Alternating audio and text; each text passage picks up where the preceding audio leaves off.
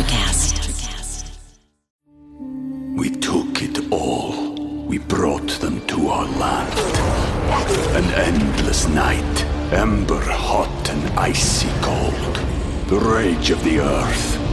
We made this curse. Carved it in the blood on our backs. We did not see. We could not, but she did. And in the end, what will I become? Senua's Saga. Hellblade 2. Play it now with Game Pass. Hold on to your butts. We are changing the course of history as we see it. That is what Wesley demands. Now this affects Iris. Iris, where are you? What you feel only matters to you. I do not entertain hypotheticals. The world as it is vexing enough. Iris, I have a tip for you. Don't take drugs! Or Whatever Movies with Wesley and Iris. What up and welcome to Or Whatever Movies. I'm your co-host Iris and I'm here with my older brother. Wesley. And Wesley was just doing his best Josh Brolin impression because today we are reviewing a movie from 2013, Labor Day. It's hard to do Josh Brolin because that monotone delivery you would think is kind of cold and heartless, but he's pretty warm and fuzzy in this film, and so it's more just like manly. The warmest and fuzziest fugitive ever. Like, how you doing? And I can't do it. It's like this weird Tommy Lee Jones Texas drawl. He's a fuzzative. Nope. Didn't work. A little bit. Watching Labor Day for this review was like deja vu. I was like, I remember this. I've seen this movie before. Labor Day for me for several years was going with my buddy Eric to Telluride, the film festival, obviously. And this is where I saw Labor Day for the first time on Labor Day, that weekend anyway, upon its release in, 2013? How apropos. You know, you talk about this being familiar. Had you seen it before? I had to have. And it's not a forgettable movie. I mean, it's a subtle film that somehow fell off of my radar. I remembered a lot of it as it was happening, but I didn't know where it was going. It was like I was watching it for the first time. Labor Day is like the Adele of Kate Winslet movies. It like lives in this house and you know where it is and you're familiar with it, but you kind of forget about it. That was really weird and meta. Because as hot as Kate Winslet is and as good an actress as she is, none of the townspeople seem to pay attention to the fact that she's all alone in the house with Henry or whatever. They're like, oh, how's your mom? Oh, yeah. And the cop is like, you have a good day, ma'am. And you expect them to hit on her. And you think that J.K. Simmons is hitting on her a little bit when he brings her a bunch of peaches, but apparently not the case. It was so weird how little a role J.K. Simmons had. When he showed up, I was like, he's definitely showing up again, right? Nope. Maybe he did it as a favor to Tobey Maguire. And I didn't put it all together until the end. I was like, Iris, you knew that voice. I was like so mad at myself that I didn't know that was Great Gatsby, Tobey Maguire. I knew that was Nick Carraway's voice. I knew it. I think that if you're going to track someone's whole life from adolescence to adulthood, this is kind of the way to do it, right? You spend a good chunk of your time with one character in a formative time in their life. And then you just fast forward with a couple other actors that you don't have to necessarily adjust to. You just kind of roll with their development. And then you end with Tobey Maguire. As rough or abrupt as that might have been, to be like, he became Tobey Maguire? Okay. It's all forgiven because they found this random dude who looks just like Josh Brolin. Either that or they aged him down because that dude was distractingly Josh Brolin, right? I don't know. I mean, it's hard because we have the Josh Brolin equivalent. Like, we have the Josh Brolin from Goonies, which I had to compare the other actor to. You know, it's like, is he Bran? I'm not, kind of Bran, a little bit. But it's different though, because Bran was the dorky, sweatpants wearing, kind of goofy little girl bike riding Josh Brolin. Yeah. Whereas young Frank was like all statuesque. Yeah. Chiseled. And moody and chiseled. And military. And yet still soulful and sensitive. I guess that's the Josh Brolin M.O. Yep. How did Labor Day come to Jason Reitman? And what an interesting pairing. I love it when Jason Reitman does these kinds of films, like Young Adults, like one of my favorite Jason Reitman films. And this is just one of those kind of curiosities where it's like Jason Reitman just figuring out who he is as a filmmaker. I mean, Juno was a comedy, but it wasn't entirely. It wasn't just like hard. It was also sad. and young adult definitely had some sad aspects. Labor Day kind of trends more towards the morose and this middle ground of finding love, I guess, in the middle of a whole lot of tension coming from you at all sides. But he's not really like the up happy filmmaker, because Up in the Air was pretty serious as well. People seem to think this movie is like the Jason Reitman dark movie, but it really kind of is in line with his other stuff. And of course, we're reviewing Labor Day, talking about Labor Day because, well, for Labor Day, and because not long after Labor Day, we're going to get Jason Reitman's newest effort, which I don't think is going to be all that introspective and dramatic. And that is Ghostbusters Afterlife, which we should have seen like a year ago. Afterlife. Following in his father's footsteps, Ghostbusters Afterlife. Are you excited? I was super excited. Then I saw the full trailer for Ghostbusters Afterlife, and I have to hope that some of the cheesier toy-selling, cute and cuddly aspects that make it look really dumb, I have to hope those are like hallucinations or flashback. My hopeful theory is that one of the ghosts has like a mind control hallucination kind of property, like a power, and makes them see cute things, because they don't have any place in the Ghostbusters movie. Anyway, it's whatever. So actually in Jason Reitman's wheelhouse, or in his universe, this seems like a perfect movie for Kate Winslet. It's very revolutionary roadie, where Kate Winslet does this Americana housewife thing, and it's always weird to see her dressed down and using an American accent, but she's great at these characters that balance strength and fragility. This is like Kate Winslet's jam. Sort of firm resolve, but also really worried about what's going to happen when she employs that firm resolve. Kind of sweaty in a dress.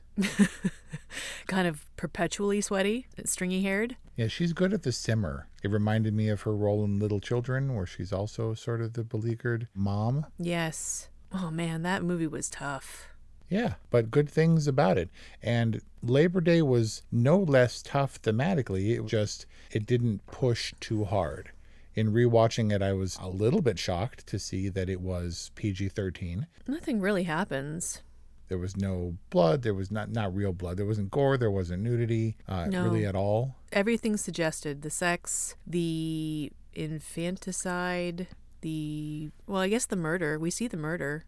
I mean, the manslaughter, or whatever you want to call it. Kinda, yeah, we see it happen. That was what happened, right? The baby was in the bath, and he was arguing with his wife, and then the bath overflowed and the baby drowned, right? That's what happened? It seemed unreasonable anyway that the baby would ever be unattended for them to have a conversation. But I don't think she deliberately let the baby drown or anything. It's just by the time he realized that the bath was filling or whatever, she was gone. So the Frank character led a very tragic life. Was convicted for the murder of presumably his wife and son, and yet we see in the protracted flashbacks that the murder was more like manslaughter, more like a tragic accident. And then he serves 18 years, he escapes, right? And then he's still a good guy, but now he's got an edge. Is that his backstory? I guess. You have to be bad boy, but also with a heart. I figured this was like Joyce Maynard, the author. This was her kind of fountainhead, where Ayn Rand creates these characters that she believes are ideal but are also flawed, maybe kind of unrealistic, in that he has to have all the bad boy, authoritative, super ultra masculine truck driving and yet still super hot thing that women love. Okay. Women love that? Because Frank is an alpha male. He's just kind of a quiet one, right? And so he murders just enough to still be safe and hot. Just enough murder to be safe and hot. Wow. I mean, I guess some women got a type. And at the same time, the female protagonist is sort of a shrinking violet. She's just kind of waiting for someone like this to take control of her world and force her to make a pie and swing a bat and stuff, you know? Right, which is like, it's one thing if she's like, I can't dance the Irish jig, or like, I can't spit over the side of the Titanic, but can't swing a bat? You're like a New Hampshire neighborhood mom and you can't, anyway. Was it Stockholm Syndrome, or was it true love? I mean, look, Frank is a self-possessed type of dude. He knows who he is, but also he seems like a good dude, and he's a dad figure. He seems like the kind of guy made to be a dad, right? He knows how to do all the dad stuff and is very dadly in his application with Hank. But Kate Winslet's character she could kind of be anybody. I mean, he did however long he did of his 18-year sentence, got his appendectomy or whatever, and then jumped out the window and got 10 years for the escape and 25 for the kidnapping. 15, 25 total. They might have been concurrent. Yeah. Right. But he also probably, hopefully got released early for what I have to imagine was good behavior. I don't see Frank throwing down in the prison yard or whatever. Well, he was in solitary for a while, which I thought was weird. Well, because he still has to be a bad boy. But whatever the case may be, he could have had anyone. I mean, I don't know that he needed the Stockholm Syndrome, shut-in, damaged, divorced housewife, because he really could have found almost anyone. So I hope that the additional 25 years, I hope that Adele was worth it. Apparently she was. Well, considering he had 5 days, I guess he needed Adele's character archetype. He needed her kind of person specifically when they're at the Price Mart. If he had more time, I guess he could, charm the ladies or play the field or whatever. But he had one moment, and then ultimately he had 5 days. They definitely seemed, though, like this was the luck of the draw, the match game of the century, like that they found each other because she needed everything that he brought. And he, beyond needing her safe house and their discretion, he needed that softness in his life, that return to humanity that was taken from him after his tragedy. Yeah, I think in this world, maybe they were fated and they were just waiting for each other. Frank kind of against his will because he was in prison, but Adele wasn't going to hang out with anybody else. I don't know that they were the only person meant for the other person, but they complemented each other. He filled the holes in her life, pun intended, and then she was that a sex reference? Well, kind of, but also like all the stuff that she needed, and there's another kind of hunger, and then you meant like caulking under the bathtub, those holes, and like throwing the ball around with the kid, and fixing the loose board on the stairs, and making the pie, and all that stuff. Basically, Josh Brolin was like the pie making Terminator. That's the quote. That one. And John Connor's like looking at him all dreamy and starry-eyed, and then Sarah Connor's like looking over and watching them engage and like so happy for her son, but knowing that, it could never be. Yeah, and then the alternate, if he hadn't gone to prison, he would have started up the drapery business. Like I said, I saw this film at Telluride over Labor Day weekend 2013, and Joyce Maynard, the author of the book, was in attendance for a Q&A, and a lady in the audience said that she just had to remark that the pie making scene was like the horniest thing she had ever seen put on film. She was like, that was better than any sex scene ever, and she's going to go make a pie and find a convict or whatever. And this leads to this strange concoction that Joyce Maynard came up with for masculinity and this forceful domesticity. Like, he's like, I'm going to fix your stare, Adele. I'm here to save you. We're going to make a pie. And, and she's like, that's so hot. And it's weird that the kid is there. Like, Henry's making a pie. It's like, don't touch our sex pie. I mean, the sex pie scene was in her book, right? She just thought it was sexy to see it come to life. I guess it was like ghost pottery, right? Throwing pottery. Yeah. Chicks like dudes who work with their hands. You got to keep the pie cool, and the crust is very forgiving. I don't really know how that relates to sex. But it's not like a partnership either. It's like, you got to tapioca so it doesn't stick. And you got to use the peaches before they go bad. And you got one shot at this. Help me put a roof on this house. And if you screw it up, the whole pie is screwed up. And we have to go back to J.K. Simmons for more peaches. And then blow my cover and I have to go back to prison. Yeah, there was a lot of stakes around this pie. I'm telling you, this whole movie was a high stakes pie. It was sweet and mushy on the inside and kind of crusty and sweaty on the outside. And just full of tension throughout. Like, it's just getting hotter and hotter. Right? It was like sexy, but also like nerve-wracking sexy. Because she's like, her hands are trembling. And then she flops the thing over and you're like, God, this baking is too stressful for me. brought them to our land. An endless night, ember hot and icy cold. The rage of the earth. We made this curse. Carved it in the blood on our backs. We did not see. We could not, but she did. And in the end... What will I become? Senua's Saga. Hellblade 2. Play it now with Game Pass. Well, yeah, I mean, you're right in the sense that the simplest domestic activities are stressful. You can't go to the bank.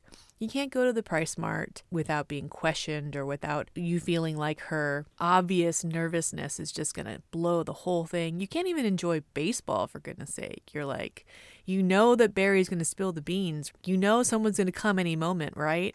Yeah, it's really hard because Barry, we never got resolution with him. I have to assume that Hank's dad is the one who sent the cops to camp, sent him a run-in. Yeah. But Barry's mom, she wasn't bad. She was like a Bridges of Madison County neighbor where she's all up in and like strolls through the front door and catches him and stuff. But man, when Barry, for all his like pat on the head, here's my baseball cap, now you're playing third base kind of love that he got from Frank, he gets swatted in the head and you're like, ooh. Oh. And then we never see Barry again. That was so, I mean, is it worse to slap a kid across the face if he's differently abled and in a wheelchair? It's somehow worse, right? Like, it's awful, and it shuts him up good and quick, and you're just like, that's Barry's fate, to be shuttled around in a chair and don't make waves, and just heartbreaking. But it could have been Barry, it could have been Dad, it also could have been Eleanor. We can't rule out the hot and bothered, like, love interest. Ew. That child was certainly bothered. There's no part about that jangly teethed little Hellcat from the big city or whatever that was hot. No? That chick was meth drama in the making. The edgy girl that comes into town, oh man, red flags all over the place. Red Post-it notes, red puffy stickers, whatever. I mean, Hank doesn't know what he's doing. He's a big bundle of hormones himself, but we don't know what Hank put in his letter to his dad, right? But we know that Eleanor, the jangly meth kid, gets all the goods. Like, she knows everything, and she's probably the most volatile, most unreliable friend. So it was probably her, really, when it comes down to it. I wonder, for every time that Frank grabbed Adele, he didn't have any intent. He didn't want to hurt them, but every time someone would show up at the door, he'd like stranglehold him in the corner.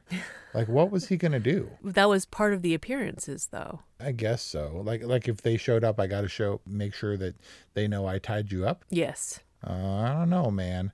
So I wonder if he was capable of anything. But I guess the point that aside from his bad boy persona, no one was a true villain. And also no one got away scot-free. No one was perfect. Adele certainly had her problems. And she did function, obviously, for years and decades with Frank on either side of their meeting. But Hank's dad wasn't a terrible guy. He admitted that he was a flawed guy and that a better man might have stuck around to help Adele through her sadness. But he also wanted what was best for his kid, and he was trying to lead what he called a normal life after his tragic backstory. He just handled it differently, but it's not like he was necessarily jealous and trying to make sure she wasn't happy. Of course you're going to call the cops if your kid is going to be abducted by a murderer.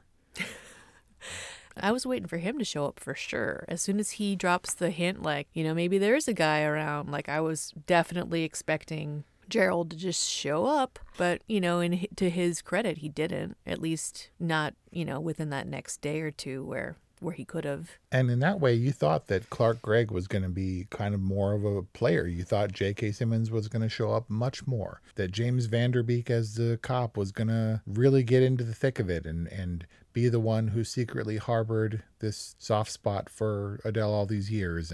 Or at least threw down with Josh Brolin. Right. And then none of that stuff happened. And all of these characters were in a middle ground enough so that you weren't sure what was going to happen. And even Barry's mom, she was neighborly and she was kind of pushy when it came to babysitting her kid, but she wasn't bad. She brought something or other in a casserole dish to thank them for the impromptu watching of Barry. And and also she was mother to a a disabled child who I can imagine that can be frustrating. It just, that smack across the face when he was onto something. I don't know if he was going to rat Frank out or if he was just making the association and noticing, recognizing him on the news broadcast. But that whip crack slap was pretty brutal, but that doesn't mean his mom was a bad person.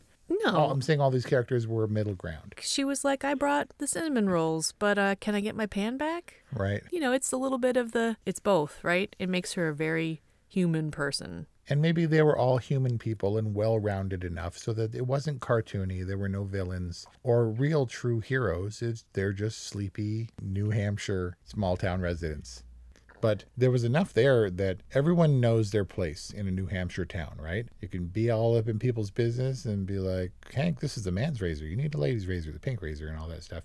And in his first day of school, and when anything is even a little bit out of place, and the small town bank where there's no reason to suspect, look, you either are like Adele is pulling some kind of weird drug deal and she's like big time now, or it makes sense that she's withdrawing all this money because there's a convict in town and that's where the convict is holed up. But otherwise, everyone's all up in her business because her business is routine. I mean, I think it's obvious to us, but I don't think anybody would put weird, erratic behavior by Adele. Like, yeah, she doesn't come into the bank. She's always sending her son. But when she does come in, she pulls out a whole bunch of money. Like, that doesn't seem so odd. I mean, it's suspicious anytime, right? But, like, it didn't surprise me when the bank manager's like, okay, what could this woman possibly be doing? She's just weird. And she's just going to do weird things. Yeah, she's going to take it to the Indian casino and blow it all up. She's going to be like, she's going to put it under her, stuff it under her mattress and sit on it because, she's scared and neurotic and anxious and anxiety ridden. What I also wanted to bring up was Lucas Hedges, little Lucas Hedges. Then he looks like he's like 15. I mean, he's just perpetually like Manchester by the Sea young. That dinner scene was so great and was so important. Lucas Hedges is a necessary foil to Henry's character. It's a important scene to Henry's arc because he is able to assert himself with his dad or with his other family that he doesn't feel connected to. Being reassured in his security in his family with his mom and his newfound dad figure, There's the moment where there's a little bit of uncertainty that they're going to take him to Canada.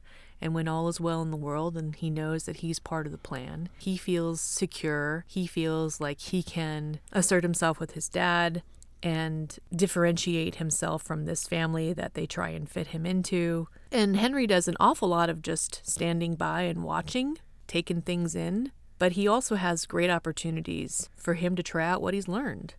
He uses Frank's philosophy on the truth. Truth is always the best misdirect in the bank. He plays baseball. He bakes pies. He loves to dance.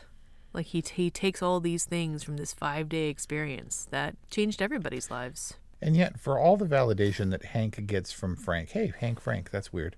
His ability to be a little bit more assertive, less of a passive observer, is what blows the whole thing out of the water. There are two things that prevented me from thinking they would ever actually go to Canada, right? You didn't really think that they were going to go. I was projecting on this movie the scene where they roll through the checkpoint and everyone's all nervous and tense and stuff like that. Like, I totally thought I was going to get that scene. And then that they were going to be run down 10 miles from the border or something. Yeah, but him standing up for himself instead of just going along, knowing what the quote-unquote right thing to do would be and leaving to a note for his dad, who he presumably wasn't going to see again, is what got Frank busted again. But it wasn't just him. It was also Frank's insistence and obsession with cleaning that house. Like, every time it's like, it's time to go, but we got to clean all the rooms. Because it's the right thing to do. Stop cleaning and just go. Listen to your mother. We got to go right now after we clean some stuff. They definitely prolong that, and the tension just mounts. I mean, but there was some delicious tension. It's really hard to reckon how they're going to get out of some of these situations. And a lot of tension built up around people giving long blank looks or seemingly blank looks. It is something that most of the tension was the score and how long Jason Reitman let these things linger. It almost felt, like you said, slow and dreamy in a kind of Virgin Suicides kind of way, but also it's almost like it was slow-mo, but I don't think it was. And a whole lot happens, told almost entirely through looks. But you wonder if the characters are as much in the know if they don't have that particular framing. It's hard to know what everyone is feeling. It's just the way the camera is positioned. The camera is positioned in such a way that we understand what the director is going for. I think that's a great thing to point out because we get a lot. I mean, Henry is our narrator, and it's very story appropriate because Adele and Frank are super caught up in their love, in their plans, in getting to know each other, into figuring out how they work together. So they're like preoccupied, whereas Henry's the observer and he's also our conduit. It's a coming-of-age story on a very small scale because his parents, like so many other 80s parents in 80s movies, this one is set in 1987, are not absent, just not a part of their kids' lives necessarily. And that seems to be the point. Adele was certainly all up in, Henry's life because that was her thing. That was what she had. You can see from the very first moment her sort of nervousness at him getting dressed or whatever, and from the very beginning, her whole role, her definition was Hank's mom. Yeah. And then when that shifts, he's shiftless on his own. He's left to his devices to make out with meth head and roam around and trip himself up and get himself in trouble. And yet he's such a good kid. Like, he minds his mom, he takes care of her, he gives her husband for a day, he manages to cover the majority of the time for this whole ruse. He goes on bank and food runs. Like, he's a good-ass kid. I think because he has to be. But yeah, he'll act out. I mean, he sought out the only meth head in town. He did seem strangely attracted to her. Because broad chick in the classroom, that was a different girl, right? Yes, I think it was. Because I think that meth head was probably more of like a back-of-the-room chick with eyeliner. And not someone that would sit in front. So you wanted to review this more than just for its timing. Amazing cast. They just keep coming. And I thought that this would be good ahead of Ghostbusters Afterlife, depending on when you're listening to this. But also narratively structured. This seems like someone's first film where you would notice the talent and the deftness in being able to juggle multiple backstories. In particular, the unfolding of Frank's story seems routine, fairly pedestrian, and yet there was enough overlap and enough new information imparted that I didn't mind continually flashing back to round out his story and his motivation, because I don't think it mattered. I think that Frank is Frank, and he's an everyman, handyman, hands-on kind of dude, and Adele was going to love that anyway because she didn't know the particulars. I guess he explained it to her on the porch or something over lemonade, but I don't know that it mattered that we had to be on board with Frank necessarily. I mean, did you need a full explanation before you could approve of Adele being taken care of and finding happiness again? Did you need to find out why he wasn't the murderer that they said he was? Well, he was the murderer. Yeah, but the circumstances under which it happened were meant to redeem him in the audience's eyes. And while I'm not sure that that was entirely necessary for us to like his character, which I think some people did, and maybe some people didn't, I at least appreciated how Jason Reitman was able to deftly intercut the current day with the flashbacks, which he felt were necessary. I'm not sure that they were, but it was enough so that it was like, oh, that's interesting, and it's ambiguous enough to where he could still be the villain that everyone sees him to be, or it could be just his wife was kind of a pain and running around on him, and is the baby even mine? There was a lot there that was balanced and nuanced kind of throughout. I appreciated his ability to tell a rounded story that otherwise largely takes place in this little house in New Hampshire. A beautiful story of redemption told in a very tense, very compelling, yet deceptively simple kind of way. Labor Day definitely gets a good, and I'm happy to release this on Labor Day. I don't know that it's a must-see, but if you like any of these people, I don't think anybody really dragged this movie down for me. And so obviously I give this movie a pretty high all right. I think it was a solid entry all around. And there you got it. That's our review on Labor Day. A solid all right from Wes and a good from Iris. We hope you enjoyed this episode of Or Whatever Movies. We'd love to hear what you think about it. You can call us 818-835-0473. Or email us at orwhatevermovies@gmail.com. But thank you for listening. Special shout out to our Patreon supporters. We really appreciate your patronage. Thanks, and happy Labor Day.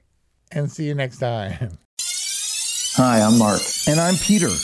We're the founders of Electrocast Media, bringing you great podcasts like Nightmare Road Stories, Tech Talk Revolution, and Bodacious Minds. Electrocast networks include Ruby for female empowerment, the Best Business Network, and GPN for geopolitics. We built this company to create community and amplify diverse voices, and we really appreciate your support. So, keep listening to Electrocast podcasts and hear the culture. Electrocast. Are you passionate about saving the planet for future generations? Do you want to learn how to do it? If yes, then you need to tune in to the Nature Backed podcast. It's a talk show covering the changing world around us, from renewable energy, sustainable agriculture, circular economy, to ESG and social innovation. Don't miss this opportunity to discover how you can join the movement and make a difference. Subscribe to the Nature Backed podcast today on your favorite platform and get ready to be amazed. Electrocast.